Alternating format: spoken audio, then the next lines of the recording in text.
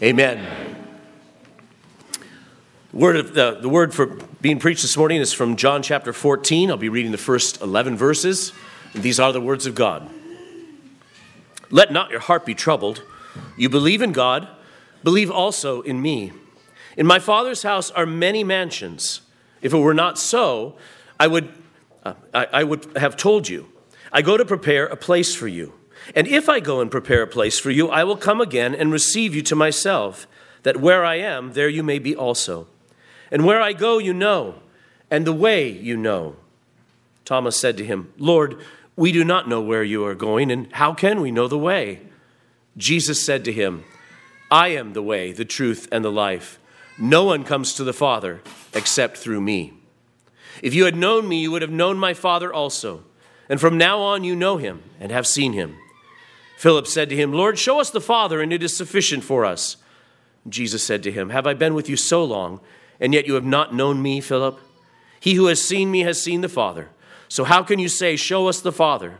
Do you not believe that I am in the Father and the Father in me? The words that I speak to you, I do not speak on my own authority, but the Father who dwells in me does the works.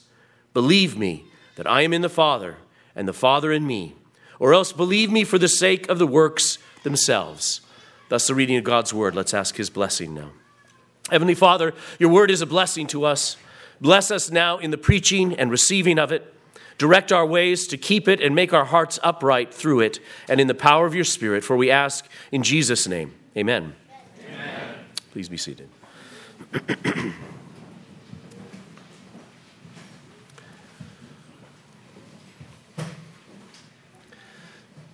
What troubles your heart?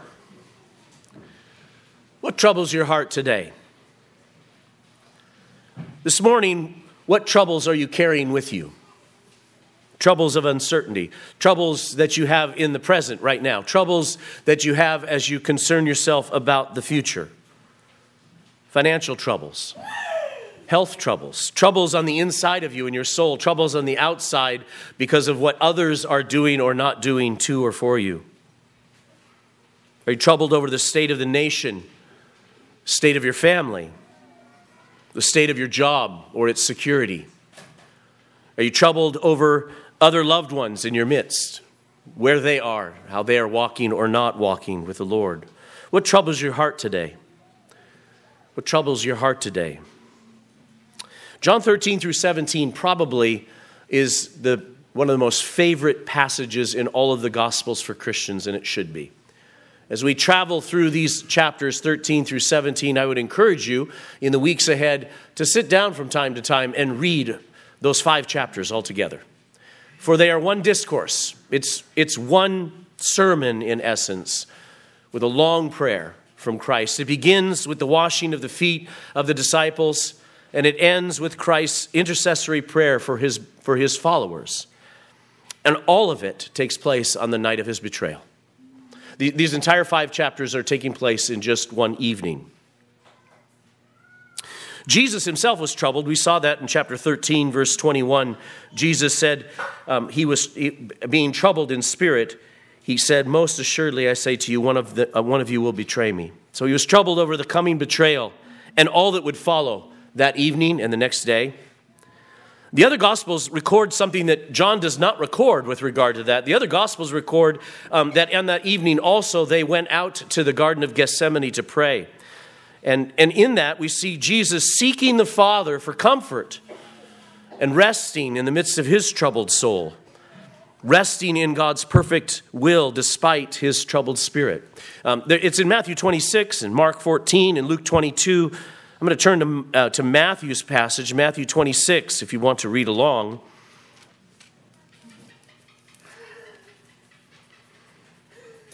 Matthew 26, verse 36. Then Jesus came with them to a place called Gethsemane and said to the disciples, sit here while I go and pray over there. And he took with him Peter and the 2 sons of Zebedee, so John is with them. And he began to be sorrowful and deeply distressed.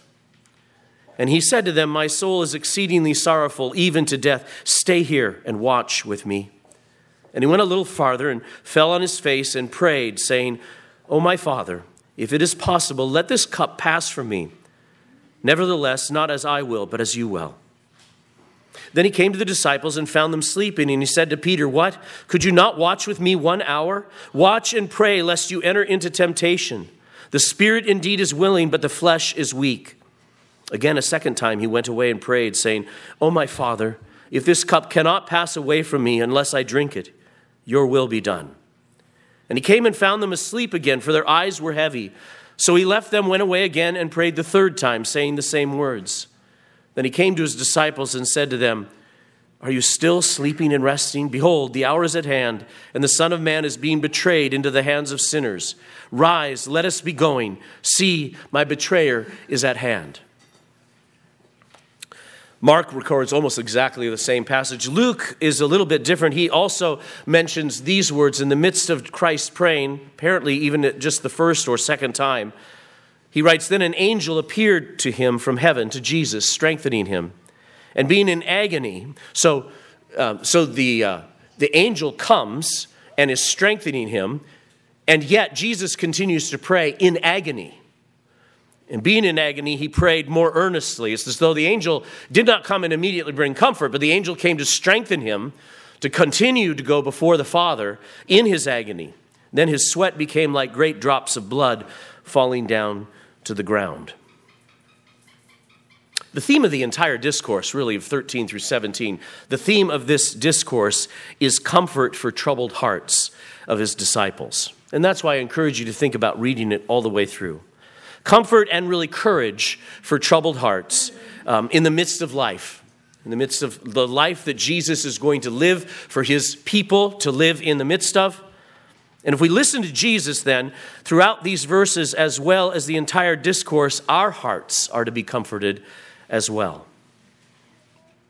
J.C. Ryle writes these words. He says, "Heart trouble is the commonest thing in the world.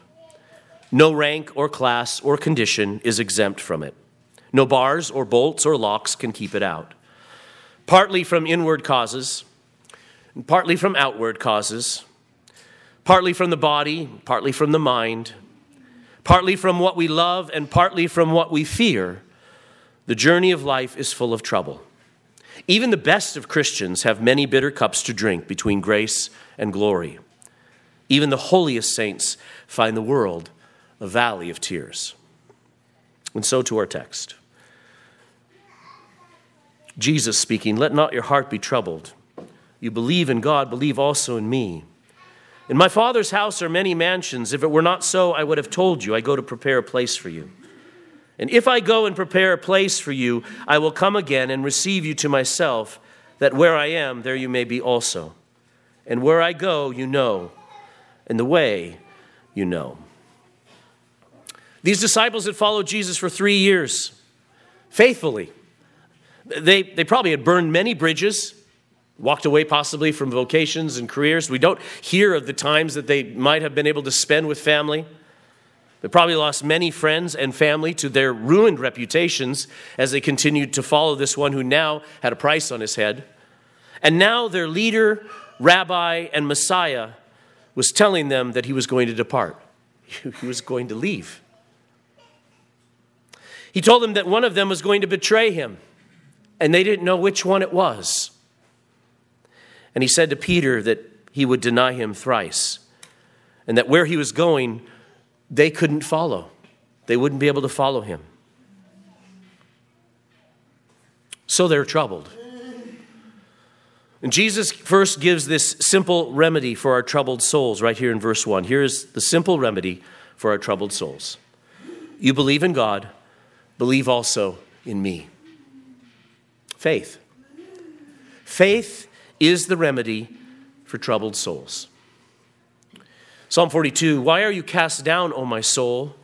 And why are you disquieted within me? Hope in God, for I shall yet praise him, the help of my countenance and my God." That psalm, the psalmist is preaching to himself. He's lost hope. He is wondering whether or not he can trust God. The situation before him is dire. And he preaches to himself. "Why are you cast down, O my soul? Why are you disquieted within me? Hope in God," he preaches to himself, as we must preach to ourselves. "Hope in God, for I shall yet praise him, the help of my countenance and my God." Isaiah 26, the Lord promises, you will keep him in perfect peace, whose mind is stayed on you because he trusts in you. Why does this faith and hope seem to vanish away with the circumstances we are in? God would tell us that in the midst of all of the things that bring us trouble, to preach to our souls, hope in God. Jesus would say, I tell you, let your hearts not be troubled. And then he would promise through Isaiah, you will keep him in perfect peace, whose mind is stayed on you because he trusts you. Faith is the remedy. And so Jesus comforts them regarding his departure and what it will accomplish. Jesus does not comfort them by telling them that, oh, it's all, I'm going to fix everything. It's all going to be now just peaceful and easy for you. Don't worry. He says, don't worry, because I am going away, and I'm going away to a place that has many places for all of you, and I'm going to prepare it for you.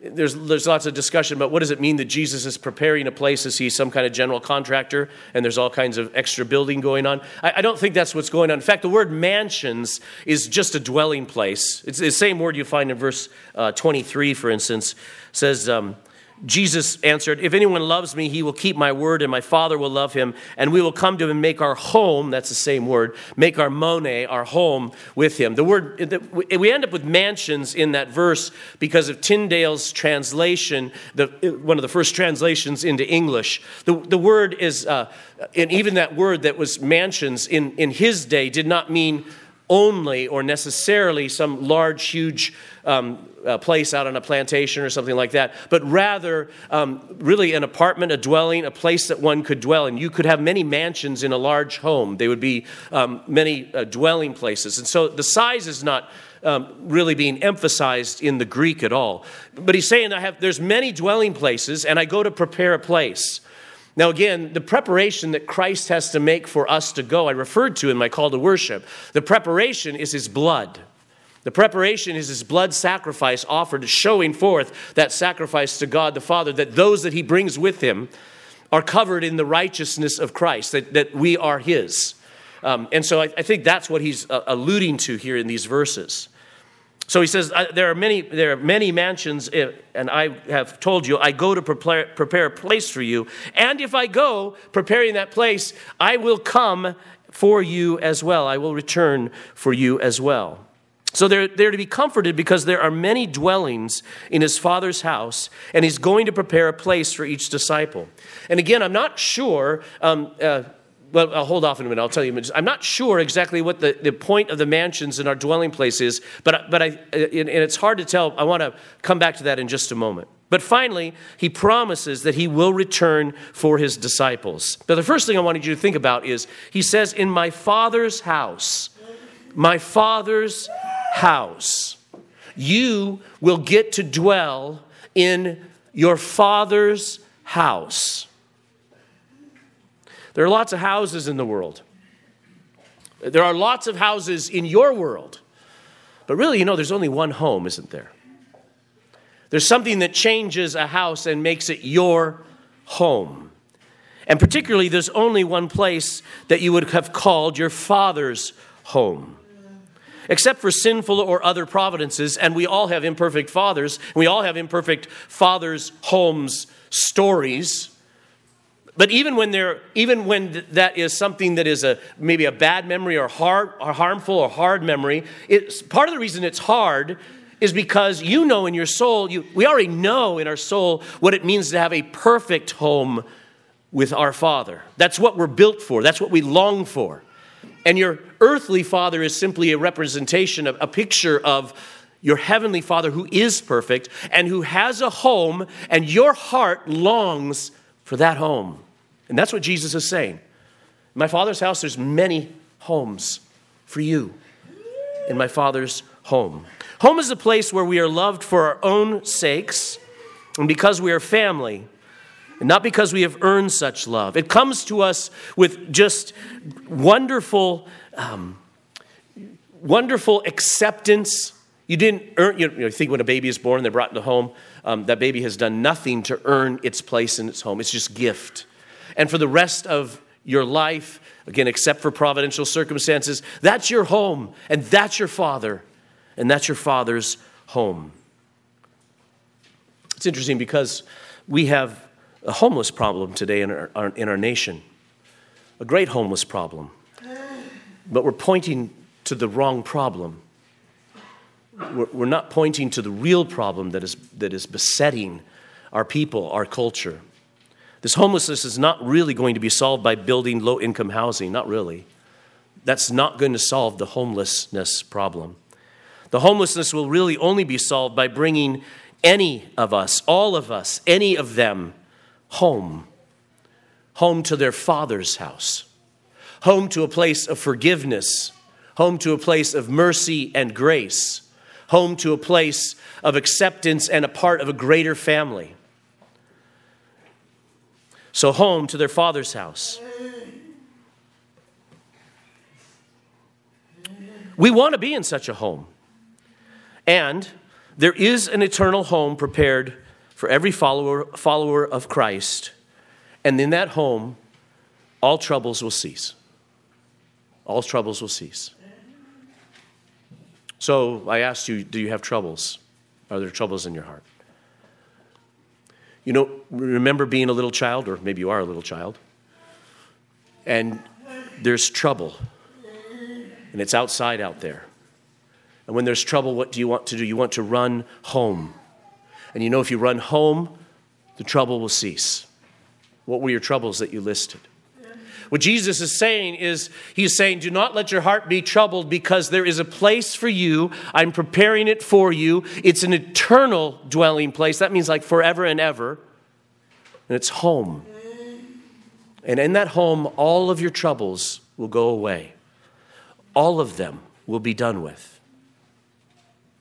That's the comfort he wants to give. That place is heaven, where God the Father dwells and where every believer goes when they die. Jesus prepares the place. But something else is happening too. We are also prepared for a glorious body, for our unclothed souls, which we receive at the resurrection. So there's two aspects of where we go when we die. There's the sense that we go, our souls, our spirits immediately are in the presence in heaven with Jesus, where we are granted mansions, dwelling places for those spirits to dwell in until the resurrection.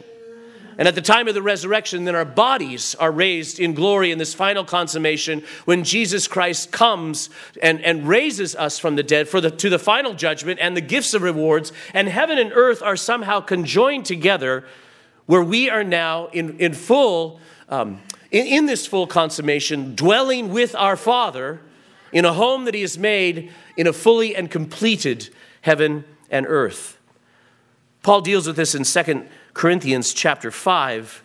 And so compare and maybe contrast a little bit what is being said here and see if we can make sense of this. 2 Corinthians chapter 5. For we know that if our earthly house, dwelling place, we know if our earthly house, this tent, is destroyed, we have a building from God, a house not made with hands, eternal in the heavens. Notice he's not talking about a building. He's talking about your flesh there, your body, as a dwelling place. And that dwelling place is going to die. It's going to be destroyed. Verse 2, for in this we groan earnestly, desiring to be clothed with our habitation which is from heaven. If indeed, having been clothed, we shall not be found naked. For we who are in this tent groan, being burdened, not because we want to be unclothed, but further clothed, that mortality may be swallowed up by life. We're clothed here with mortality, but we're going to be clothed with immortality. We are going to be clothed with life, he says. Something, in some sense, that we are not clothed with. We're not clothed with eternal life. We're promised eternal life. We're walking in eternal life, but there's something still coming. Verse 5, now he who has prepared us for this very thing is God, who also has given us the Spirit as a guarantee. And Jesus is going to talk about the Spirit and the guarantee of that Spirit and the advocate, the friend, the comforter, that Spirit, who he is sending to his disciples, all through chapters 14 and 15. Paul again, verse 6. So we are always confident, knowing that while we are at home in the body, we are absent from the Lord. We're not home. Verse 7. For we walk by faith, not by sight. We are confident, yes, well pleased, rather to be absent from the body and to be present with the Lord. It's okay to long for home. It's okay to long for home. And there's a way to do this that only we can do it, and Jesus is going to touch on that in just these verses here. So how these two are tied together are dwellings in heaven, a place for our souls that do not wish to be unclothed, but rather more fully clothed, and our resurrected bodies later is not made completely clear. One possibility is that these mansions, rather than thinking of them as brick and mortar, as and by the way, we probably need to talk some point about heaven. It's not just floating clouds well, not even clouds, just all nothing material at all. There's nothing that should give us the idea that heaven is a non-material place. Right? And I know that because I know at least it's not at one place, because Jesus, fully bodily raised, is in heaven. Okay? And if you're fully raised in heaven, not to be blasphemous anyway, but it's hard if you are physical to sit on an invisible, non-material chair. Okay, so, but those are things to consider. And maybe that's important to consider because also there's something about this dwelling place that is for your soul. Is it possible that we're made body and spirit, and we don't want to be separated. We don't want those two things separated. The Gnostics did. Those who believed that the material world was evil and corrupt believed that in order to become perfected, what you needed to do is be removed from the material world, and all you were was just this kind of puffy thing called a spirit. But what if instead that spirit is going to be removed from the flesh that is still corrupt, that is still mortal, and mortality has been left, and then you are given, in essence, a temporary dwelling place for your soul, for your body. For your soul to live in, a temporary body. In fact, the word mone can also be translated an inn, or a place on a journey that you stay in for a time. It's like a B&B. Okay, so regardless, the point isn't whether or not any of that is absolutely correct. So the point is that your troubled soul is going to rest in heaven, and it's going to rest in heaven in a place that feels complete. Even though it's before the resurrection, even though it's before the final resurrection. You'll be home because you'll be in your Father's home. So what is clear is that we will be going there, and when we go there, it will be beyond good. Beyond good. And so what does Jesus say to do? He says, believe. You believe in God, believe also in me. And if you're not going to believe in me, believe in the works. At least believe in the works that I've showed you. Let those signs that I've shown you, not just that I can do miracles. Remember, as we've gone through those 7 signs, those 7 signs that point to who I am and what I am doing. I am bringing newness. I'm bringing the new covenant. I'm bringing the new humanity. I'm bringing the new wine. I'm bringing the new temple. I'm bringing the new life. I'm Jesus. I am that Messiah. And I have come to give you life and give it to you abundantly. Believe in Jesus, for then you will be going home and all that it means to go to that perfect home. I think it's also interesting to notice in this passage all of the language that really helps to form our creeds. The articles of our faith are to be comforts of our heart. And I want to instruct you in this. I want you to think about this because it is something to think about when you memorize and recite the creeds. They're not just data points. Jesus says to have faith, and the question often is, faith in what? What do you believe? Christian, what do you believe? What is the object of your faith? And when we recite the creed, we are pointing ourselves, our souls, our hearts, our troubled hearts, we are pointing them to the place and person of comfort, the one who takes the troubles away. So in these verses, we have the mention of God the Father and God the Son. Just a few verses later, we'll have God the Spirit. We have mention of Christ's ascension, his coming again, and his works that bring us to heaven. that which is accomplishes our entrance into heaven. Have you ever thought of using the Apostles' Creed as a source of comfort? Because Jesus has said here, let not your heart be troubled. You believe in God, believe also in me. Christian, what do you believe? I believe in God the Father Almighty, maker of heaven and earth. Is it possible you could turn to the creed and let that direct you, not just to make sure you have your doctrine right? Ugh. Religion, ugh. But rather to direct your heart to who and what and why you believe. And let those words comfort your heart. This is why we decided years ago that we would recite not just the Nicene Creed and the Apostles' Creed. We later added the definition of Chalcedon that we do during the season of Advent. But then we come out of it, and I love reciting the answer to the first question of the Heidelberg Catechism. Christian, what is your only comfort in life and death? This is comfort. What is your only comfort? Your hearts are troubled? Well, what's your only comfort in life? And what's your only comfort in death? That I'm not my own, but belong with body and soul both in life and in death to my faithful Savior, Jesus Christ. He has fully paid for all my sins with his precious blood and has set me free from all the power of the devil. He also preserves me in such a way that without the will of my heavenly Father, not a hair can fall from my head. Indeed, all things must work together for my salvation.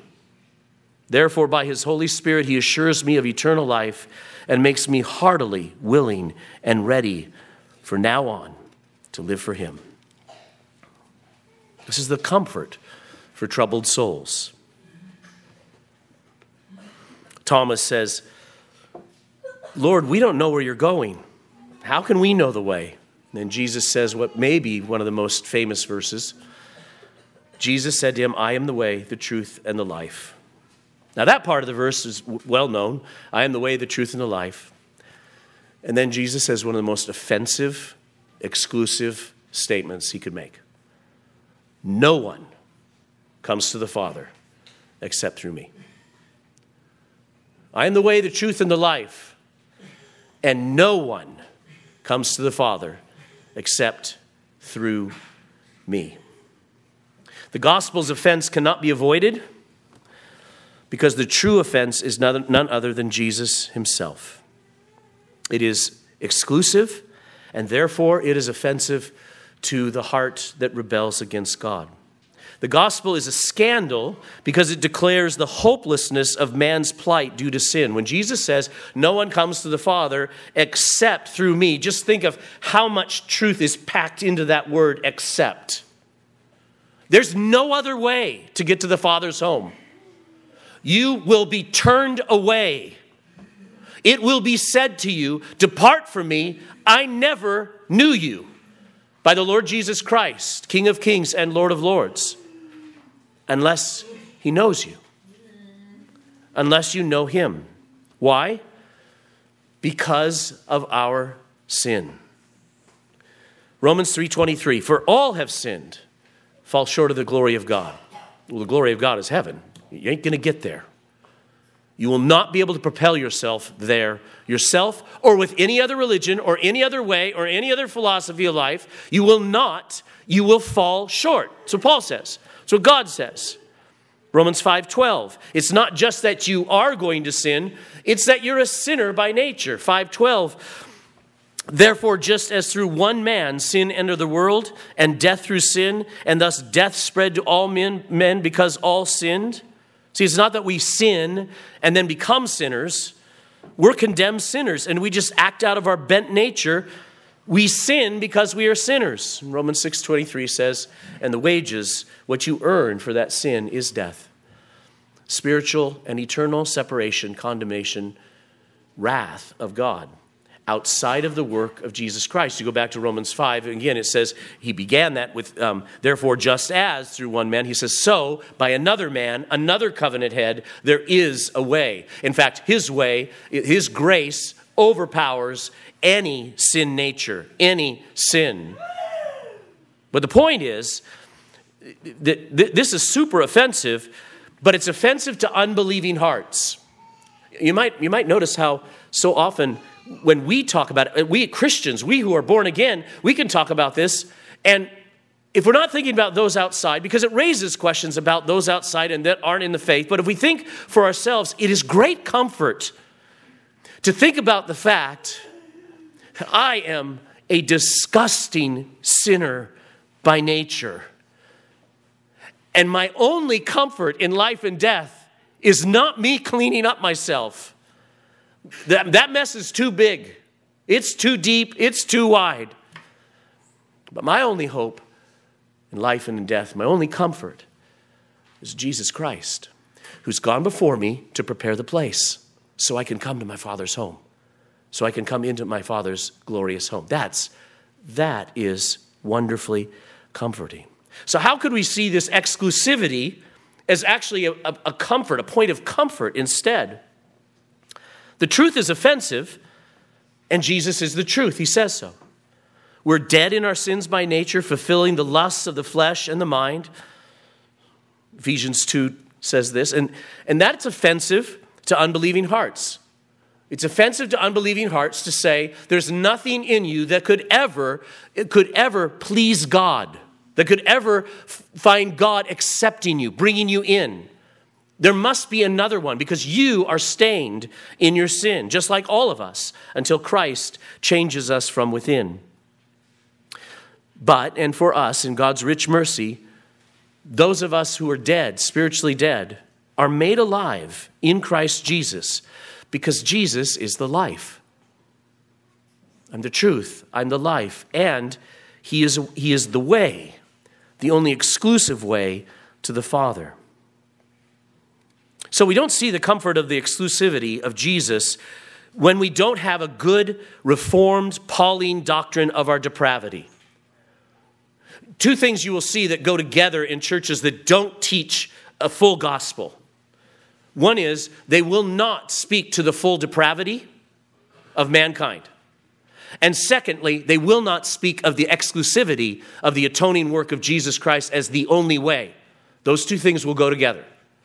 We're not really all that bad, and Jesus is a good way, but come on. All roads lead to heaven, right?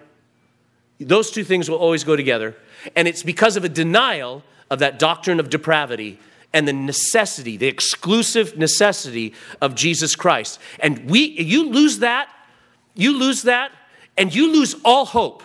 It's gone. You lose all hope that you are right before God. You will find yourself lying to yourself and justifying your sins and justifying your ways, or you will fall down before Jesus as a repentant sinner and say, there is no way I could be accepted before you. And Jesus would say, you got it right, come. It's all paid for. This is grace. It's all grace. Jesus is the only way, and that's where the comfort lies. It's a great comfort because it's our only hope. If you're on a sinking ship and there's nothing but water all around, you have all kinds of choices as to what part of the ship you can jump off and drown. Choices abound. Help yourself.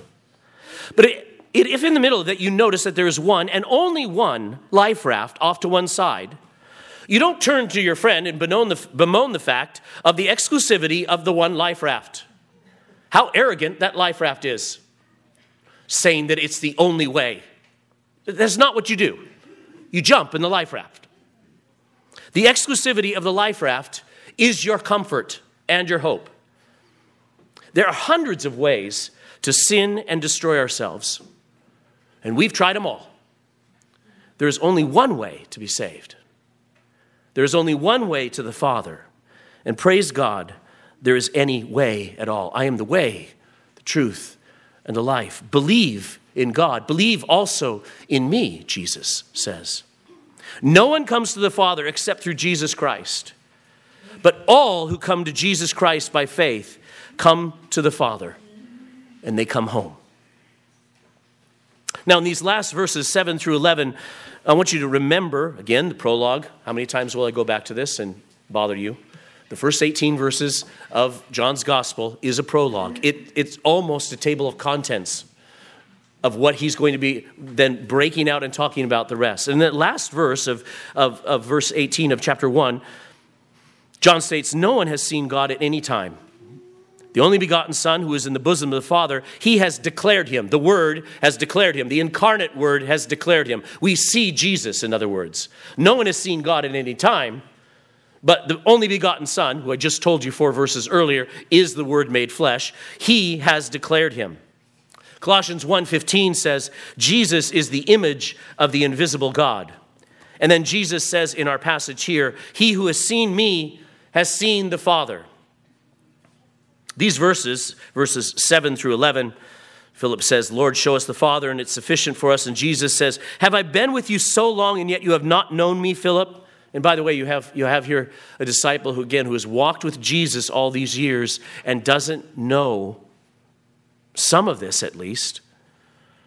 He who has seen me has seen the Father. So how can you say, show us the Father? Do you not believe that I am in the Father and the Father in me? The words that I speak to you, I do not speak on my own authority, but the Father who dwells in me does the works. Believe me that I am in the Father and the Father in me, or else believe me for the sake of the works themselves.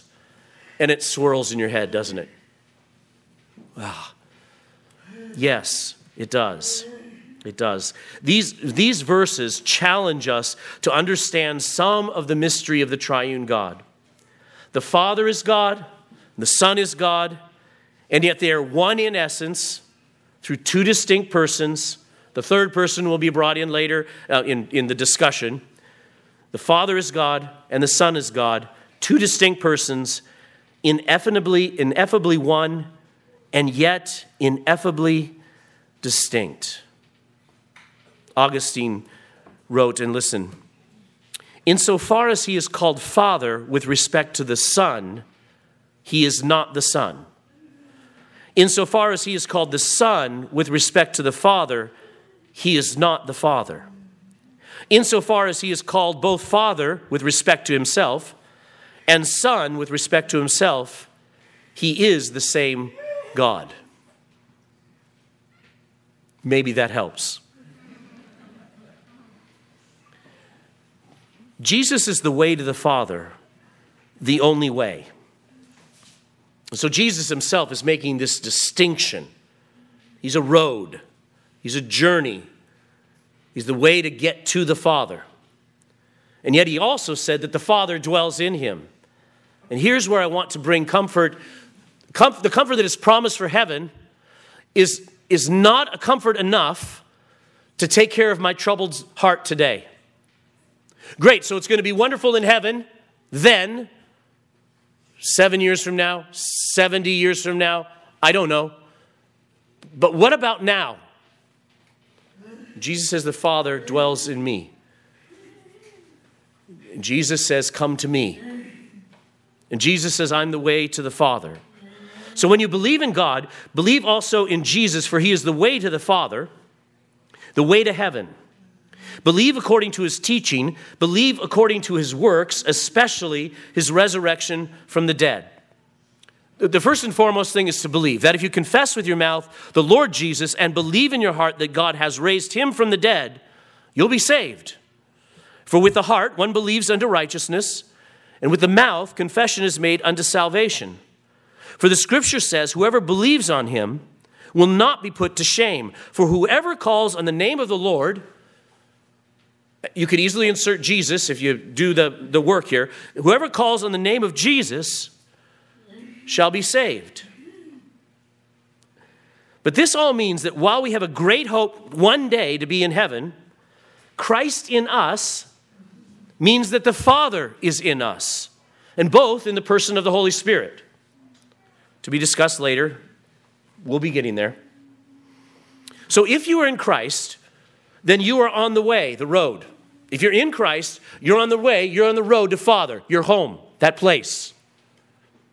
But, and don't miss this, but the Father is not only at some distant end of your journey. Jesus is the journey, and the Father is united to Jesus, and therefore, in some way, the end of the journey is also with you right now.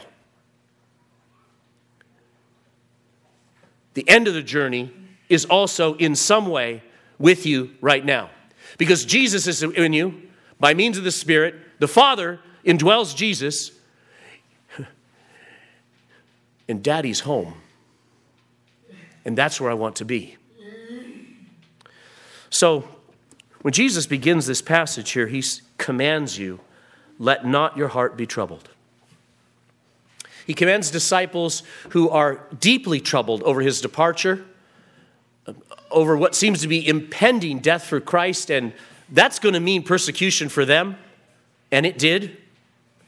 They're not looking down the road and seeing a very good-looking future for themselves. And they're troubled.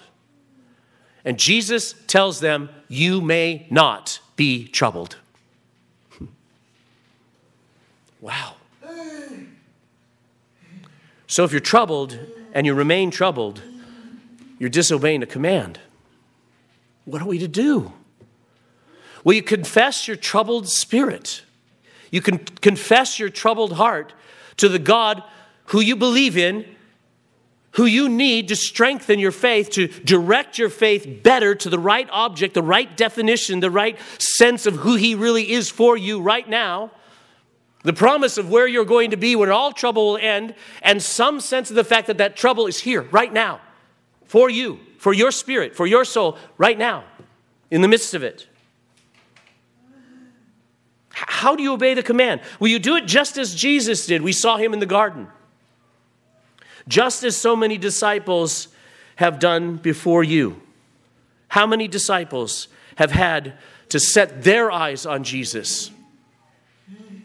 Well, listen to Hebrews chapter 12. Therefore, we also, since we are surrounded by so great a cloud of witnesses, that's Hebrews 11, that's the hall of faith, those who believed God.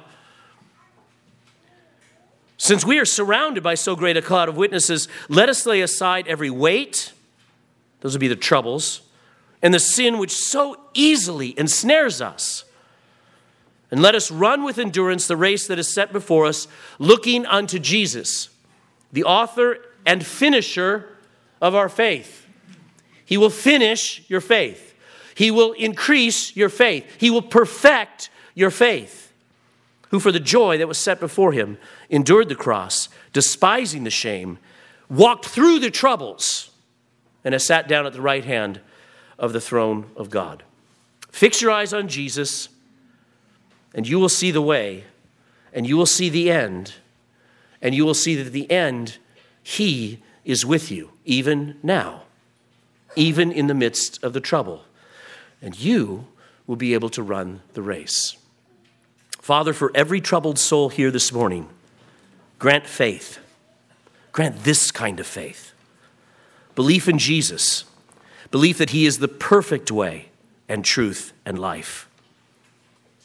That he is the way, the truth, and the life. Belief that the Father is in him and he in the Father. And that by coming to him, coming to Jesus, we're brought home. Home with our Father God. Home even in the midst of the journey. Comfort hearts and grant those here who do not know you.